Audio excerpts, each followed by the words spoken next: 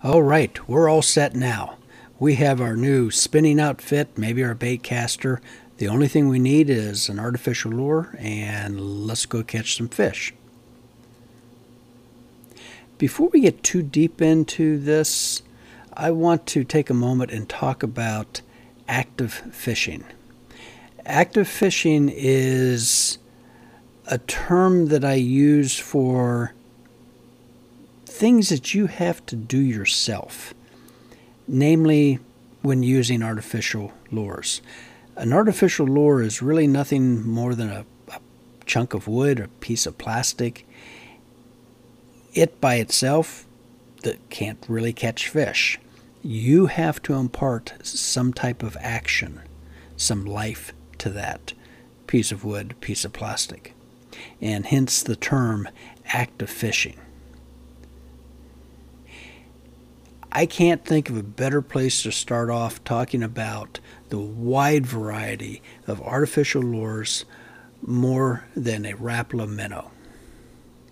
Rapala is a company that's been around since, well, it started before the Second World War and paused and then kind of picked up again and took off after the war. Rapala is the largest producer of artificial lures in the world.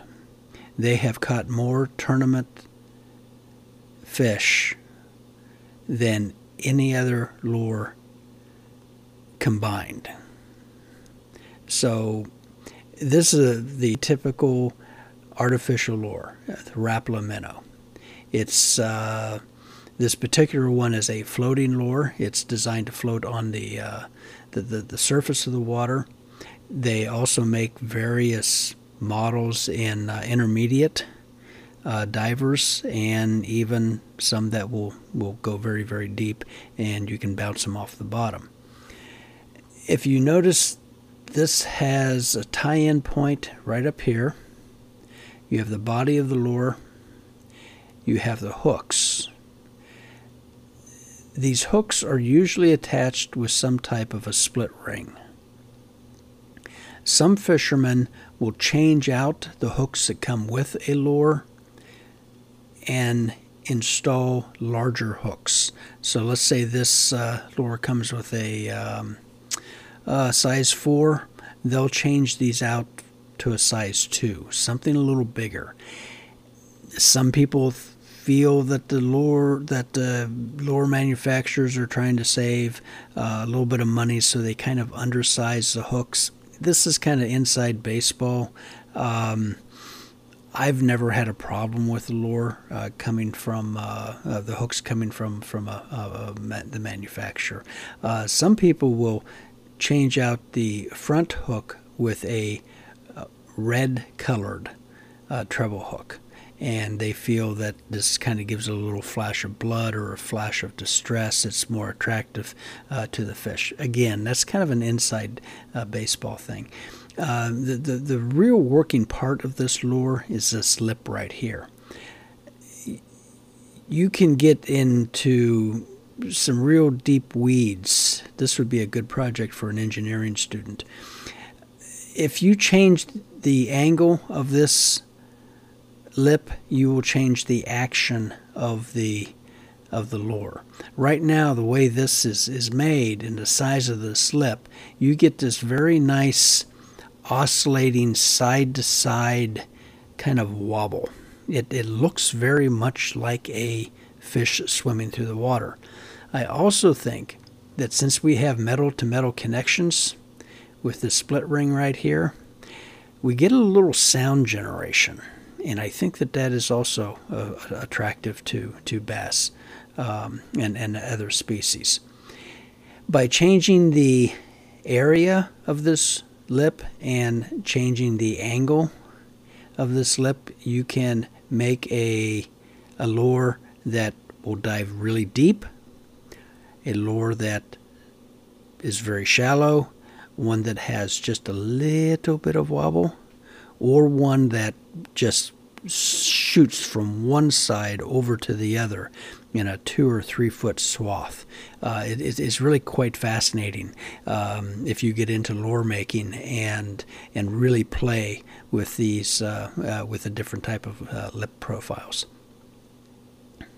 This is a very brief history of the founder of Rapala Lure, Lori Rapala. I've been accused of getting into too much history, so I will let you just read this on your own. And if you are really interested, I invite you to go to Canvas under Files. There's a PowerPoint presentation called Famous Fisherman.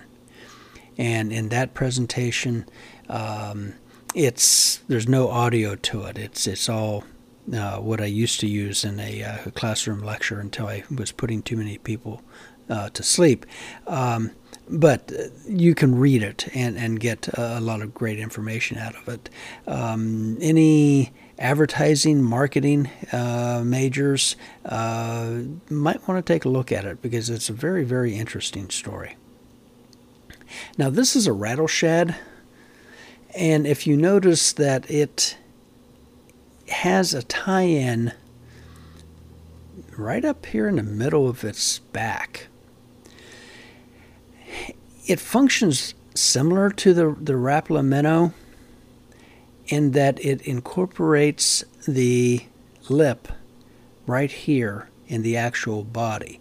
This is a diving lure, and what is unique about it is that Lori Rapala, the inventor of this lure, put a few BBs inside in a little tube.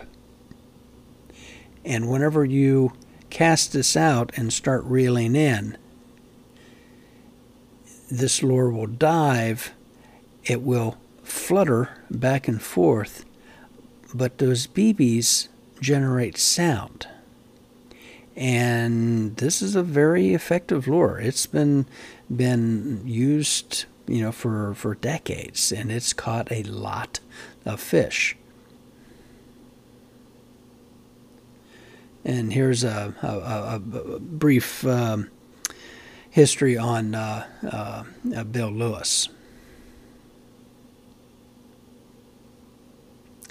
This is one of my favorite lures. This is a jitterbug. My uncle gave me a jitterbug in 1971, maybe 72, just I think a year or so before he passed away. And this is a lure that is a topwater lure. It doesn't dive. It stays right up on the top. It's a floating lure. And this lure is very old also. It was invented by Fred Arbogast in Akron, Ohio. Again, that's that kind of that Midwest connection. Very interesting story about Fred. I invite you to read the Famous Fisherman PowerPoint. Anyway, he designed this as a floating lure, and he literally cut the spoon off of one of his wife's silverware. And he was trying to get this thing to dive, to make a diver out of it. But a friend who came over for Sunday dinner was looking at it and suggested that instead of making a diver, he make a topwater floating lure. And so Fred tinkered around with it and installed the spoon like this, took it out, and immediately started to catch fish with it. The spoon, when you're pulling it through the water, it literally plows water. And as it's plowing water, it entraps some air. And so you get this bloop, bloop, bloop, these bubbles forming. And this can be just absolutely dynamite. If you go out to a nice calm lake on a hot August day, wait for evening to start to fall, the shadows are getting long, and locate a weed bed and cast this lure out along the border, the edges of that weed bed. Cast it out, let it hit, let the rings dissipate, and then give it a few turns. Just reel it in, a foot, maybe 2 feet. Just a slow blop, blop, blop, blop, blop, blop, and then pause it. Let those rings dissipate again, and then repeat this. There's a bass down in those weeds that is hearing this and is seeing this and is feeling this. And he's not exactly sure what it is. It sounds a lot like a frog, but it sounds really tasty. And by the time you get that lure out of those weeds, you will probably have this giant explosion, water spraying all over the place, and this big old bass latched on to the end of a jitterbug. Incredibly effective lure. In classes, I've taken a survey of people who have used a jitterbug, and I've asked them if they've caught fish, and every single one of them have indicated that yes, they've caught fish. One thing I'd like to mention about topwater lures up here. Fish only feed off of the surface about 5% of the time. So if you only have topwater lures in your tackle box, you're missing a lot of fish. If you're out in really cold temperatures, if you're out in the middle of the day and you're dragging the topwater lure, it's very unlikely that you're going to catch anything with that. Fish are a little finicky about that. The best times I've seen for topwater is early in the morning and late at night. The warmer the water, it almost seems the better. In the springtime is a good time if you slow down. Right after the spawn, which we'll talk about in more detail in the next unit, that can be really, really good. So include some topwater lures in your tackle box. Don't rely upon them for most of your fish, but they are just so much fun to use. Just to see that explosion, and sometimes you'll get a trailing fish, whereas your lure reeling in the lure, you'll see the fish trail the lure. You'll see this bulge in the water, and it just sometimes can make your heart stop, seeing that.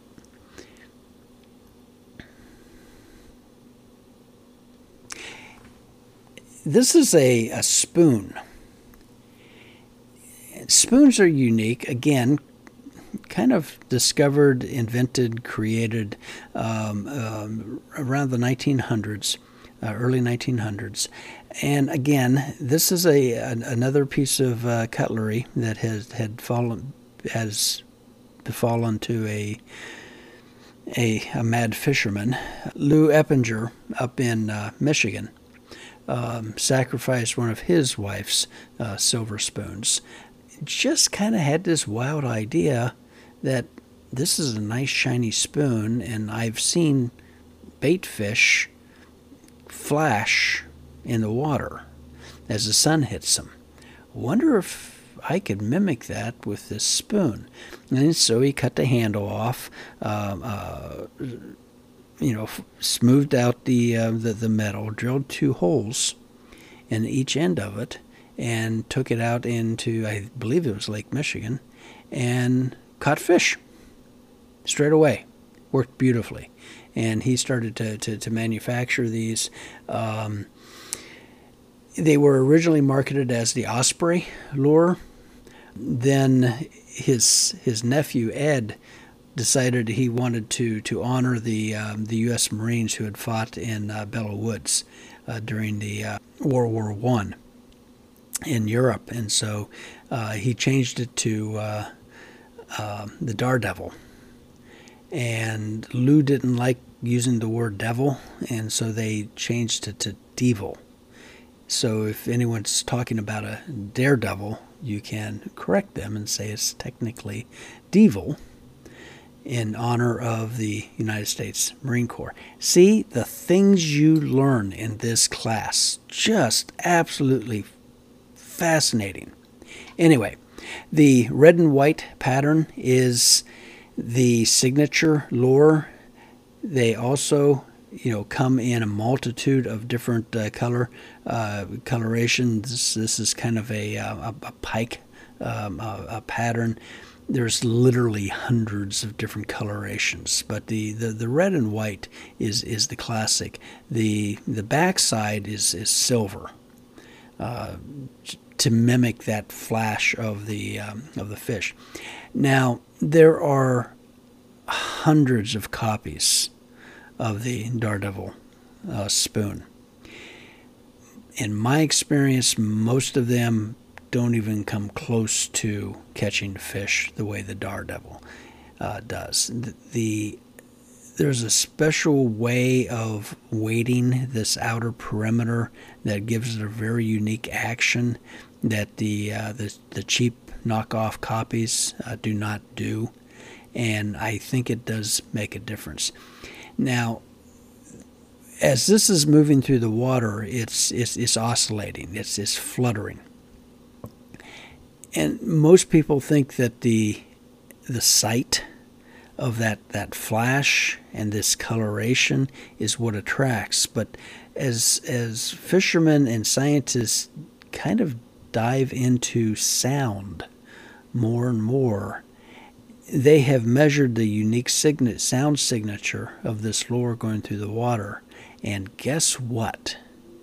It actually mimics a lot of the sound of bait fish. So this is something that they probably got absolutely right, and it caught fish, but perhaps they didn't know exactly why it was catching fish. So anyway, very interesting. I would highly recommend everyone have a Daredevil in your tackle box. They come in very, very, very tiny sizes, like a 1/16 of an ounce or even 32nd of an ounce, all the way up to 3, 4, 5 inches long. Very effective lure. Jigs are another very effective lure. This is the famous Lucky Strike. Jigs is a category of lures that has really kind of exploded over the last several years. They come in just such a wide variety of configurations. This is what we would refer to as a hair-dressed lure. This is deer hair, bucktail, and it's tied on up here. There's a little bit of a collar. It kind of hides the hook, but more importantly, it gives the jig body. What does this jig imitate? Well, really, like all these other lures, with the exception of the jitterbug and the Rapala minnow, it is imitating bait fish, something that fish like to eat. And the jig is very handy, in which you have a lead weight built into the hook. So you have the weight and the hook in one combination.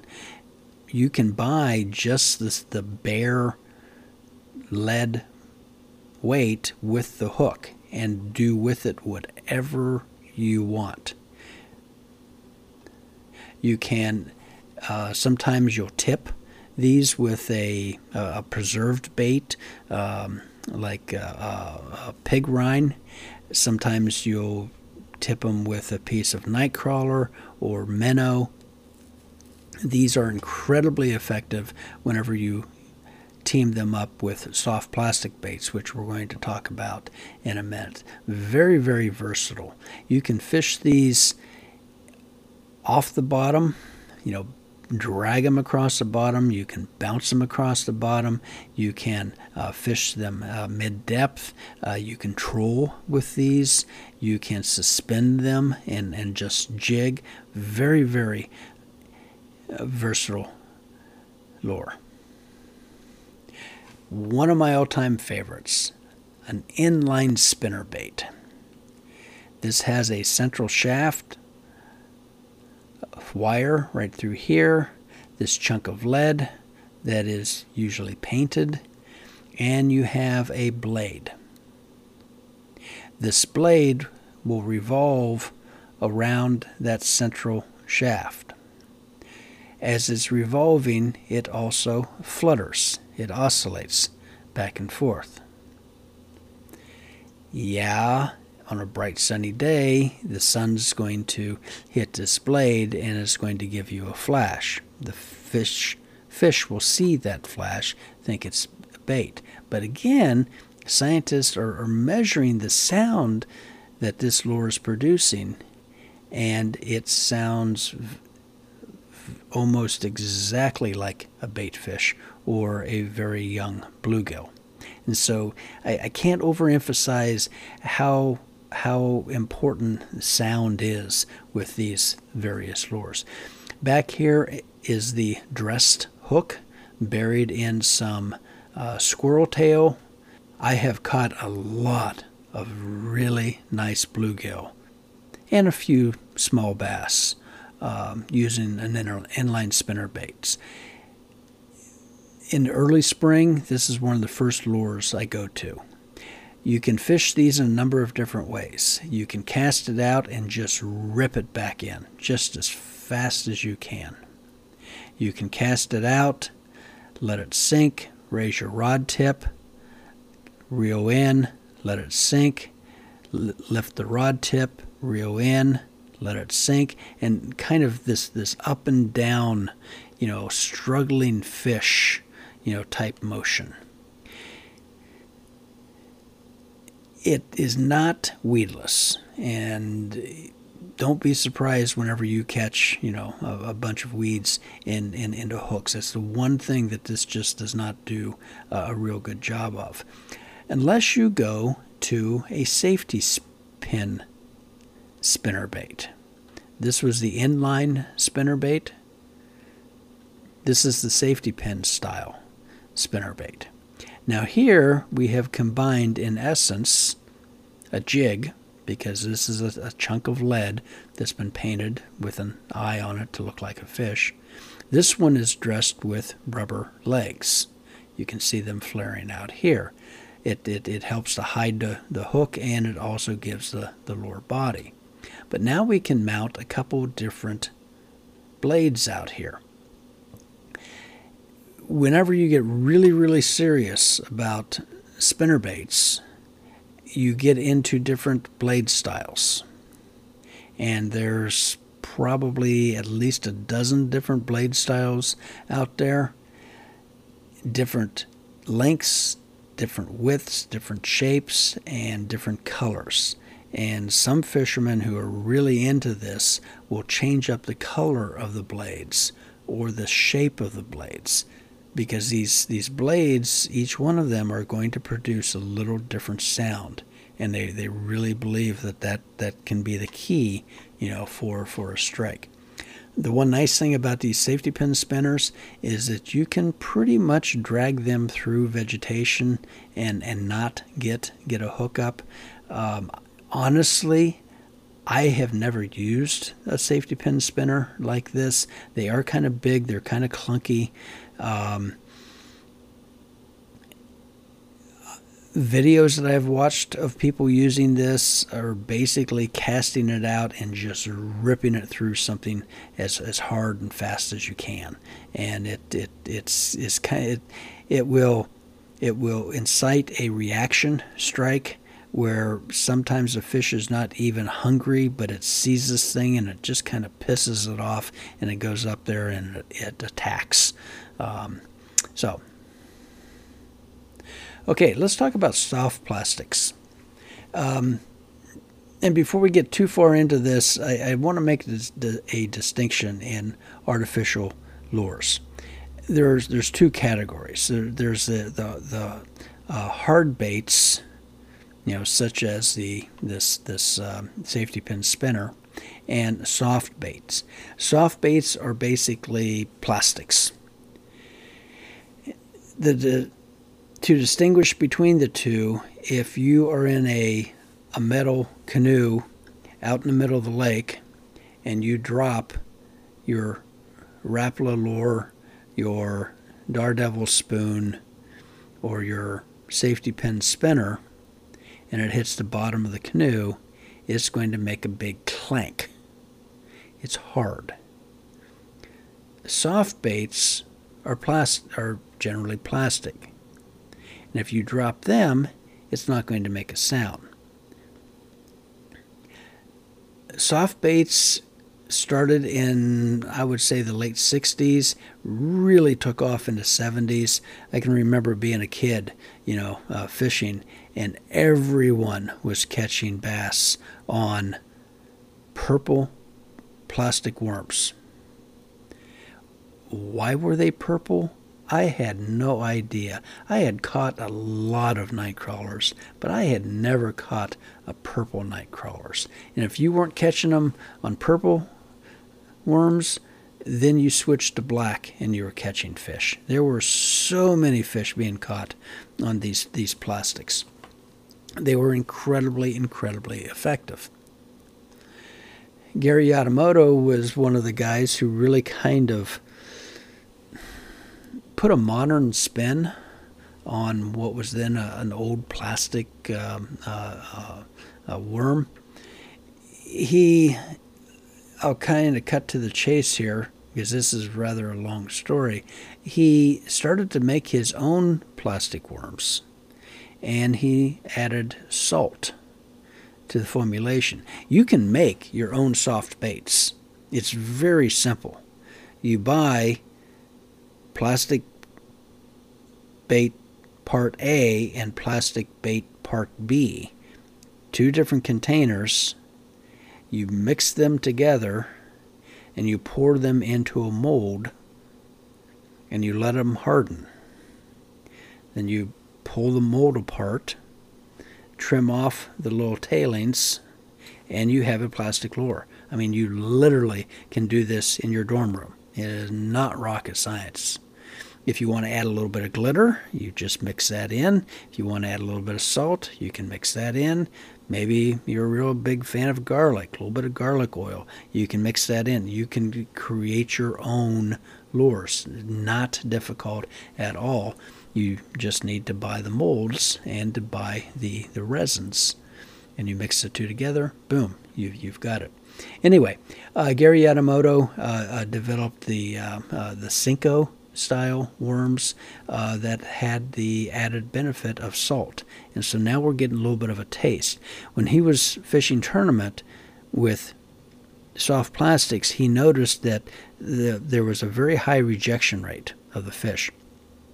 Whenever a fish would attack, would latch onto the artificial bait, it would spit it out very, very quickly. And he was thinking that if we add a little bit of salt to that, maybe we can get that fish to hold on to that lure for, even just a half second, maybe a second longer. That's enough to get a really good hook set. And it turned out that he was absolutely correct. And if you think about it, a lot of people will add salt to their food. As any chef will tell you, salt makes anything taste better because we as humans have a real affinity for salt, and apparently the largemouth bass seem to like it too. This is an original tube. It's a piece of plastic that imitates something that fish like to eat. It could be a bait fish, it could be a worm, it could be a crayfish. It's something. So you don't have to be absolutely specific as to what these plastics are imitating. This gets into a category of what we call suggestive lures. It only has to kind of suggest that it's good to eat to the fish to get consumed. We also have soft plastics that believe it or not, resemble fish. And this is the Zaddy Shad. It's been around for ages. You can rig this in a number of different ways, sometimes with a jig, sometimes with just a bare hook. You can hook this wacky style. It's a whole category of soft plastics that is imitating minnows without all the fuss and the bother of actually going to the bait shop and buying minnows and the bait bucket and the aerator and so on and so forth. There's a lot of different lures out there. If you walk into any, Cabela's, Bass Pro Shop, Dick's, and you look down the aisle, I mean, there's just hundreds and hundreds of lures. Some of them are designed to catch fish. A few's probably designed to catch fishermen. You'll end up with your favorites. And one of the best ways to really kind of determine what to buy is, what are your buddies using? What are they catching fish with? If you're out fishing, you come across another fisherman, strike up a conversation, and you get talking about lures. They'll usually share what they're catching the fish on. This gives you just kind of a rough idea of how you can break down and make sense of all these different lures. Over here we have hard baits, and then we have soft baits. And what we talked about today is the topwater or surface plugs, and there are literally hundreds of them. I mean, I only mentioned the one, the jitterbug, or the Rapala minnow if you get a floater. Crankbaits is a term that you will hear for pretty much any hard plastic lure that's not floating, and something that has a lip. And different, as we talked about, the different lip styles will produce different actions of that lure. Now, one thing that manufacturers are starting to get really good at are suspended lures. And what they do is they play around with the density of the lure so that they can get a lure that when you throw it in the water, it doesn't sink 100 feet to the bottom, but it will sink down to, let's say, 20 feet and just kind of float there, because the density of the lure is equal to the density of the water at that depth. Maybe one will hold at 10 feet. There's just a great big huge category out there, and read the label. That is probably the best advice I can give. Most of the labels will do a really good job explaining exactly what the lure is designed to do. Not only are you going to get the weight of the lure, which is important to match that lure weight with your rod, but also if it's a sinker, what depth it's designed to run at, so on and so forth. The spinner baits, we talked about the inline spinners, the safety pin spinners, and the buzz baits. That's actually supposed to be buzz, B-U-Z-Z. Obviously, I can't spell. I don't have an image of those. They're out there. I've never used them. You might see them in your travels. We talked about spoons, and we talked about jigs and how versatile jigs can be, especially whenever you team them up with some of the soft plastics. In the soft plastic category, we talked about the rubber worms, the Senkos, tubes, creature baits. These are lures that are shaped like crayfish, maybe frogs, salamanders, any creepy crawly thing that is in the water that fish would want to eat. The one thing we didn't talk about very much are swim baits. Swim baits is a kind of a relatively new category. They are a soft plastic lure that imitates a minnow, like the satty shad. Yet often these swim baits come with hooks already installed, so to speak, embedded hooks. So you can go into a sporting goods store, you can pick up a package of these swim baits. It already has the lure with the hook. The only thing you have to do is take it out of the package, tie it on, and go fishing. In fact, a lot of these will also have a scent added to them to kind of give you a little bit of an extra edge on fishing.